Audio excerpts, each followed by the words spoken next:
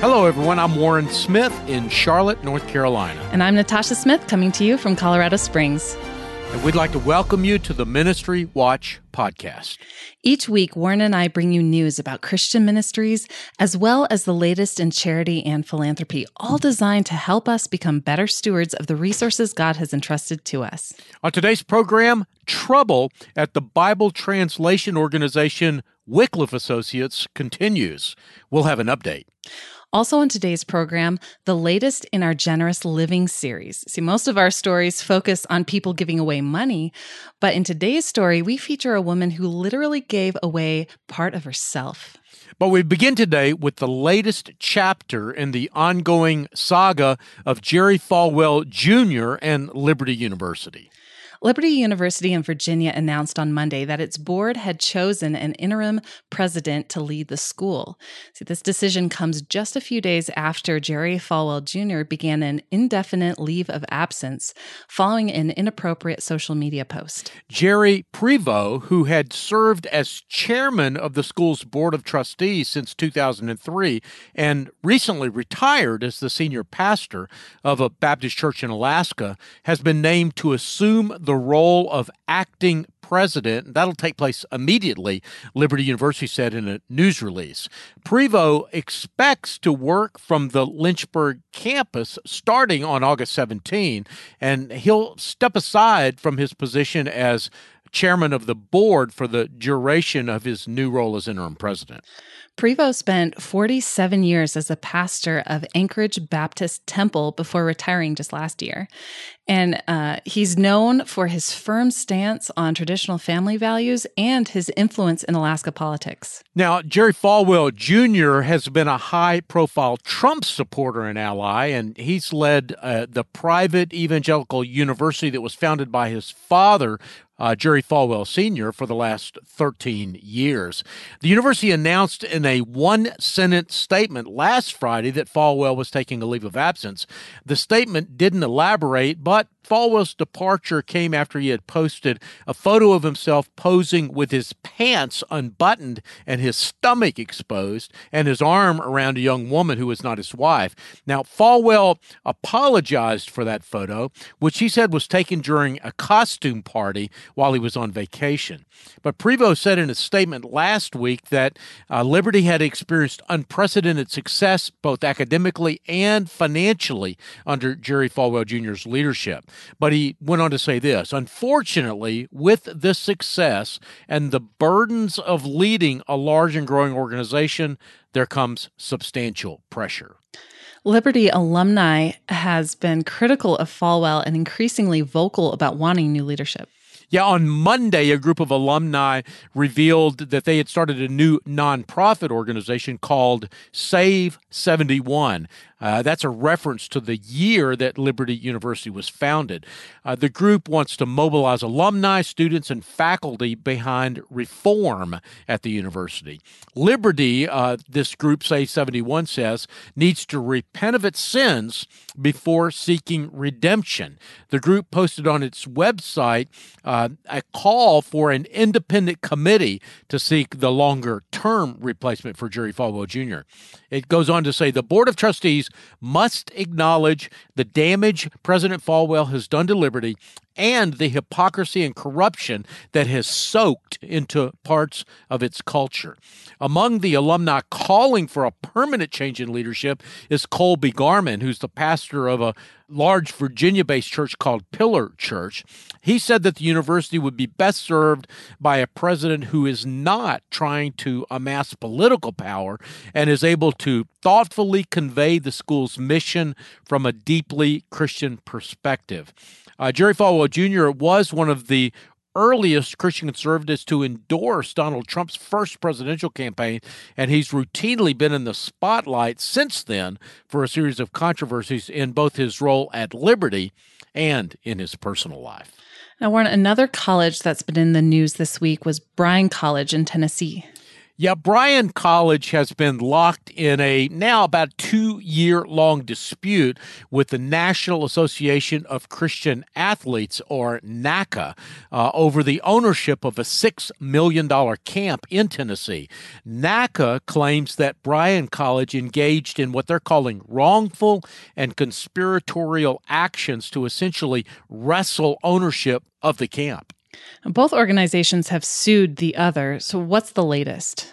Last week, a judge dismissed NACA's lawsuit against Bryan College, but this week, NACA asked if it could appeal that decision, a sign that neither organization seems to be willing to put this conflict behind them. Now, according to NACA, the camp in question, it's called Fort Bluff Camp, which it created in the 1980s, was its most prized asset and the foundation of its operations. NACA hosts thousands of youth, some traveling from all over the southeastern United States, to participate in tournaments and other events on this particular property. In order to operate, NACA relies on tournament fees and fees from sports camps that take place there. NACA says that officers at Bryan College joined NACA's board after NACA fell on hard times in 2009 in the aftermath of the financial crisis, the Great Recession. Bryan College used its majority on the NACA board to then transfer ownership of Fort Bluff Camp to Bryan College in 2016. But NACA's lawsuit said that that was an inherent conflict of interest. NACA says that instead of acting in the best interest of NACA itself, the Bryan-dominated board of directors acted in the best interest instead of Bryan College. But as you said a few weeks ago, the Circuit Court Judge Justin Angel sided with Bryan, dismissing NACA's complaint. The judge said that NACA had waited too long to bring its lawsuit. Well, that's right, but NACA says that its complaints are not time-bound, and it has legal precedent on its side. NACA now wants the Tennessee Court of Appeals to make a final determination.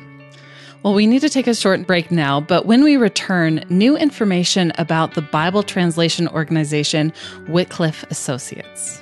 I'm Warren Smith in Charlotte, North Carolina. And I'm Natasha Smith, coming to you from Colorado Springs. And we'll be back after this short break.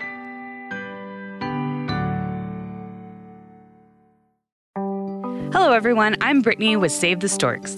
Save the Storks is a pro-life ministry passionate about inspiring the world to reimagine the pro-life movement by serving and valuing every life. Save the Storks partners with pregnancy centers all across the U.S. to own and operate a stork bus to offer free ultrasounds and pregnancy tests to women in unplanned pregnancies. Stork buses park near college campuses, abortion clinics, shopping centers, and serve rural communities that lack medical care. Save the Storks is pleased to be the sponsor of the Ministry Watch podcast. For more information about our life-saving organization and how we partner with pregnancy resource centers around the country, go to SaveTheStorks.com. That's SaveTheStorks.com.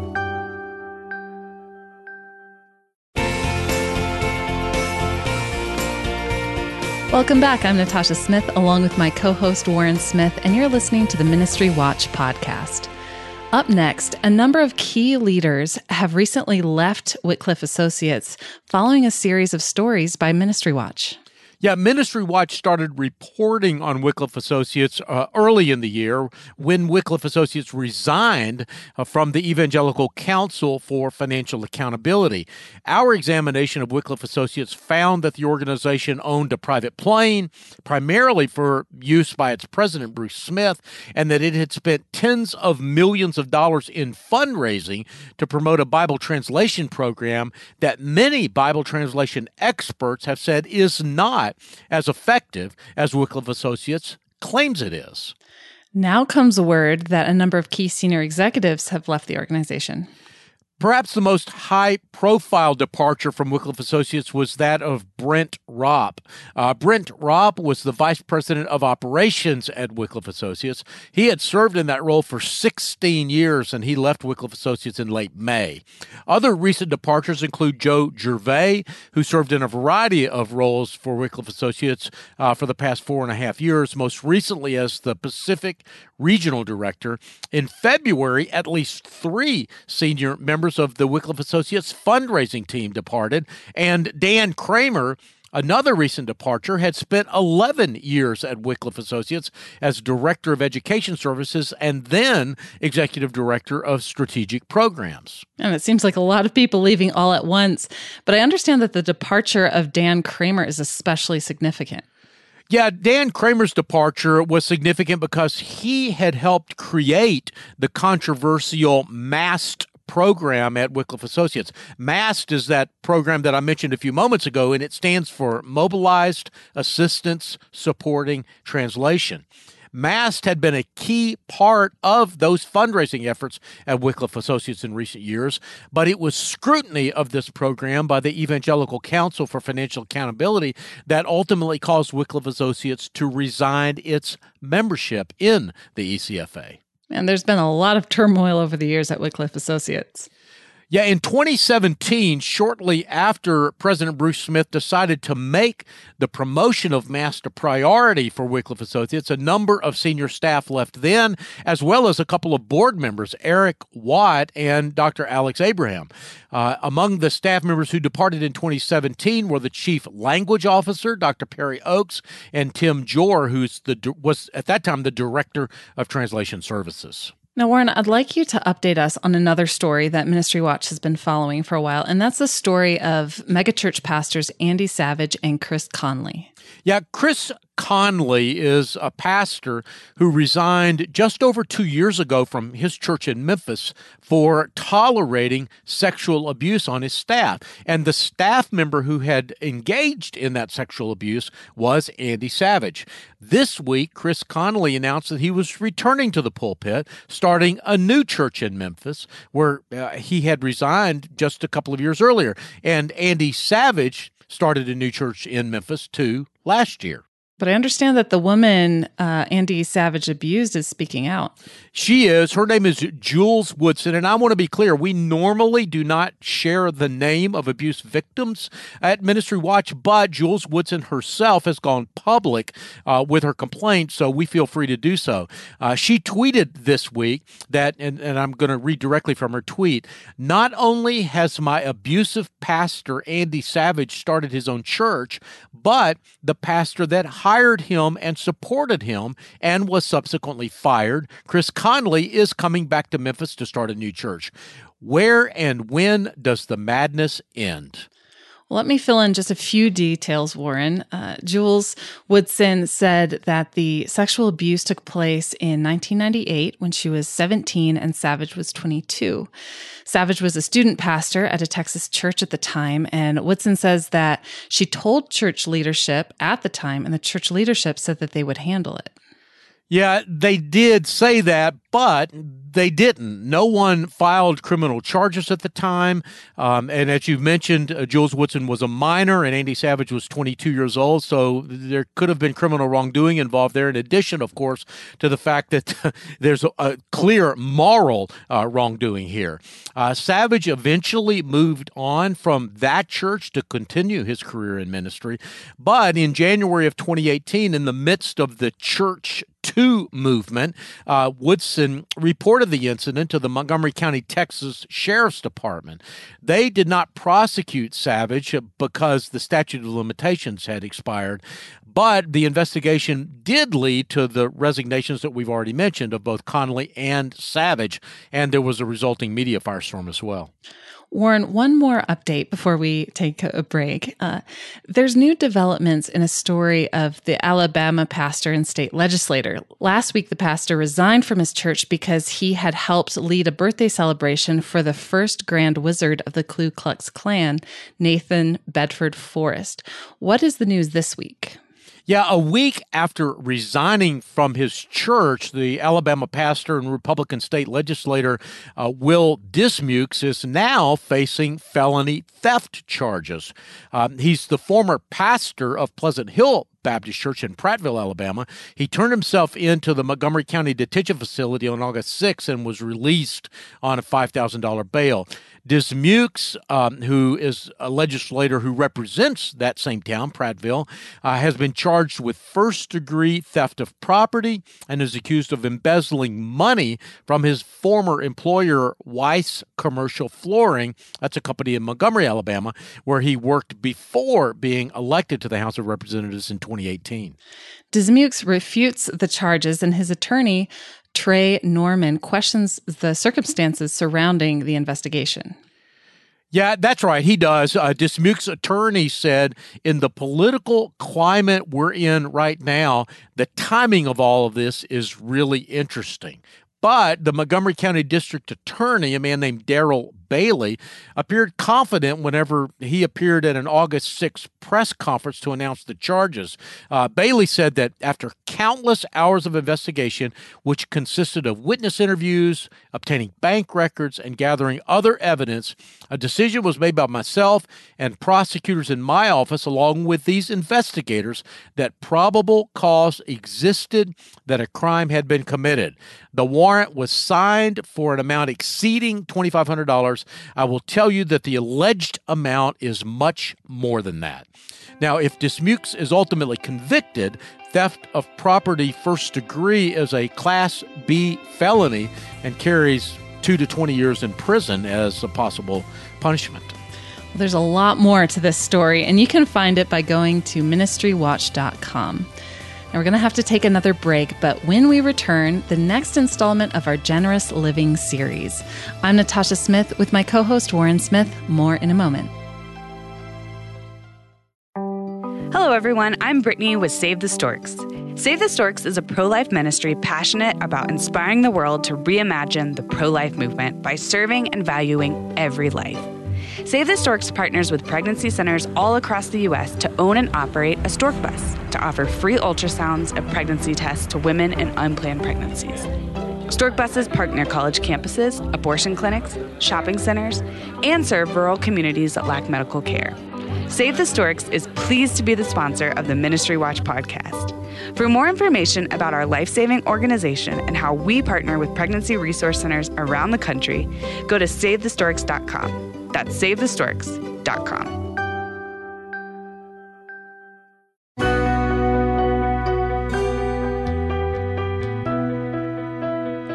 Welcome back. I'm Natasha Smith, along with my co-host Warren Smith, and you're listening to the Ministry Watch podcast.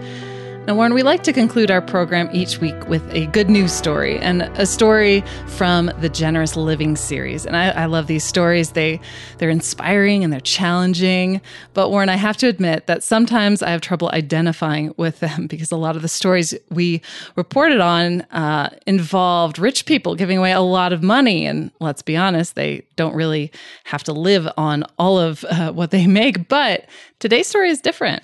Yeah, it really is different, though I should add that we shouldn't take away from the stories of anyone who chooses to be generous, either rich or poor, with the resources that God has entrusted to them. And I should also add that those very stories were the ones that inspired Rachel Erkman, who is the subject of today's story. She was, in fact, attending a Journey of Generosity weekend retreat. Now, these retreats are sponsored by Generous Giving, an organization that we've mentioned before on our podcast. Generous Giving helps people, often people with wealth, become generous in how they give and live. And it sparked a process of surrender for both Rachel and her husband, Mike, towards becoming more generous with their finances. But being financially generous is one thing.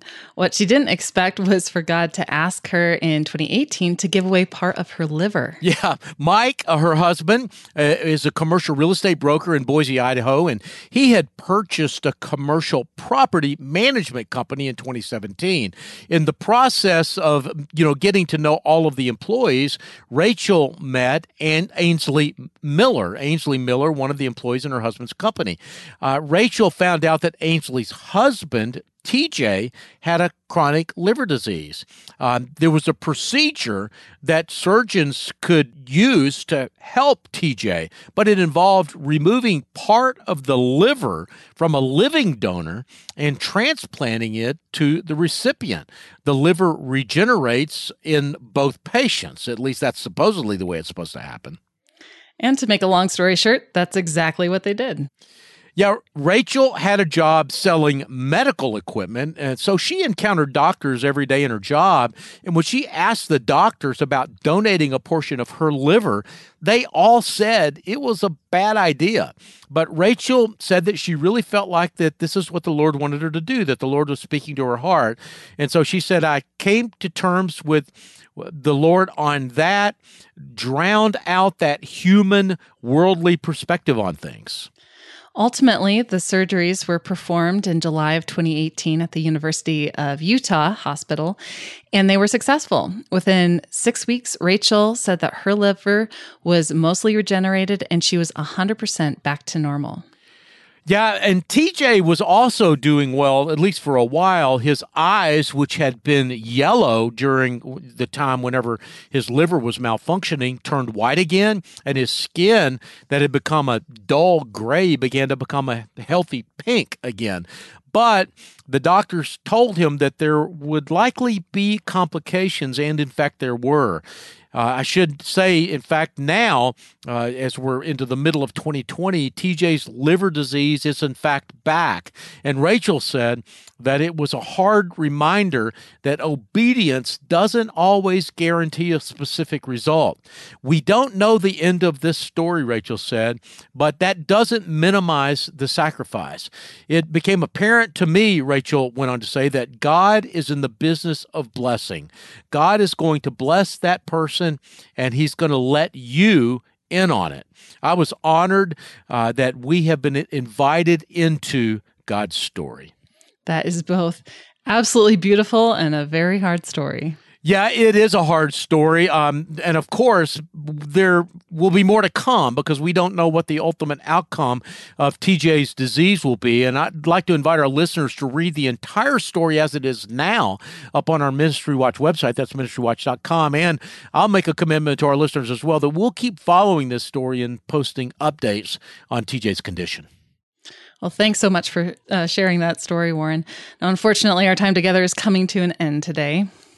Yeah, I know. But before we go, I want to remind everyone that we started posting a second weekly episode to this podcast. Natasha and I will continue this weekly roundup of the week's Ministry Watch news, but the extra episode will be an interview with a writer or a leader of a ministry that we have a reporting partnership with, or someone else that I just think would be of interest to you, our listener, in the area of charity, philanthropy, transparency, and accountability. My first guest was Paul Glatter, who is the editor of Religion Unplugged. He's the head of the journalism program at the King's College in New York City, and he's also been a longtime reporter for the Wall Street Journal. I'm really excited about adding this new feature to the podcast, and I hope you'll check it out. And finally, I want to remind you that there's a quick and easy way for you to support the program, and that's simply to rate us on your podcast app. The more ratings we have, the better the podcast performs with search engines. And you can also, by the way, leave a comment when you're leaving us a rating. I can't respond via the app to your comments, but I want you to know that I read every one of the comments, and I find them both encouraging and helpful.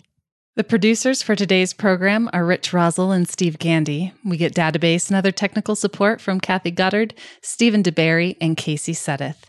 Writers who contributed to today's program include Christina Darnell, Sean Hendrick, Danielle Jackson, and Warren Smith. I'm Natasha Smith in Colorado Springs. And I'm Warren Smith in Charlotte, North Carolina. And you've been listening to the Ministry Watch podcast. May God bless you.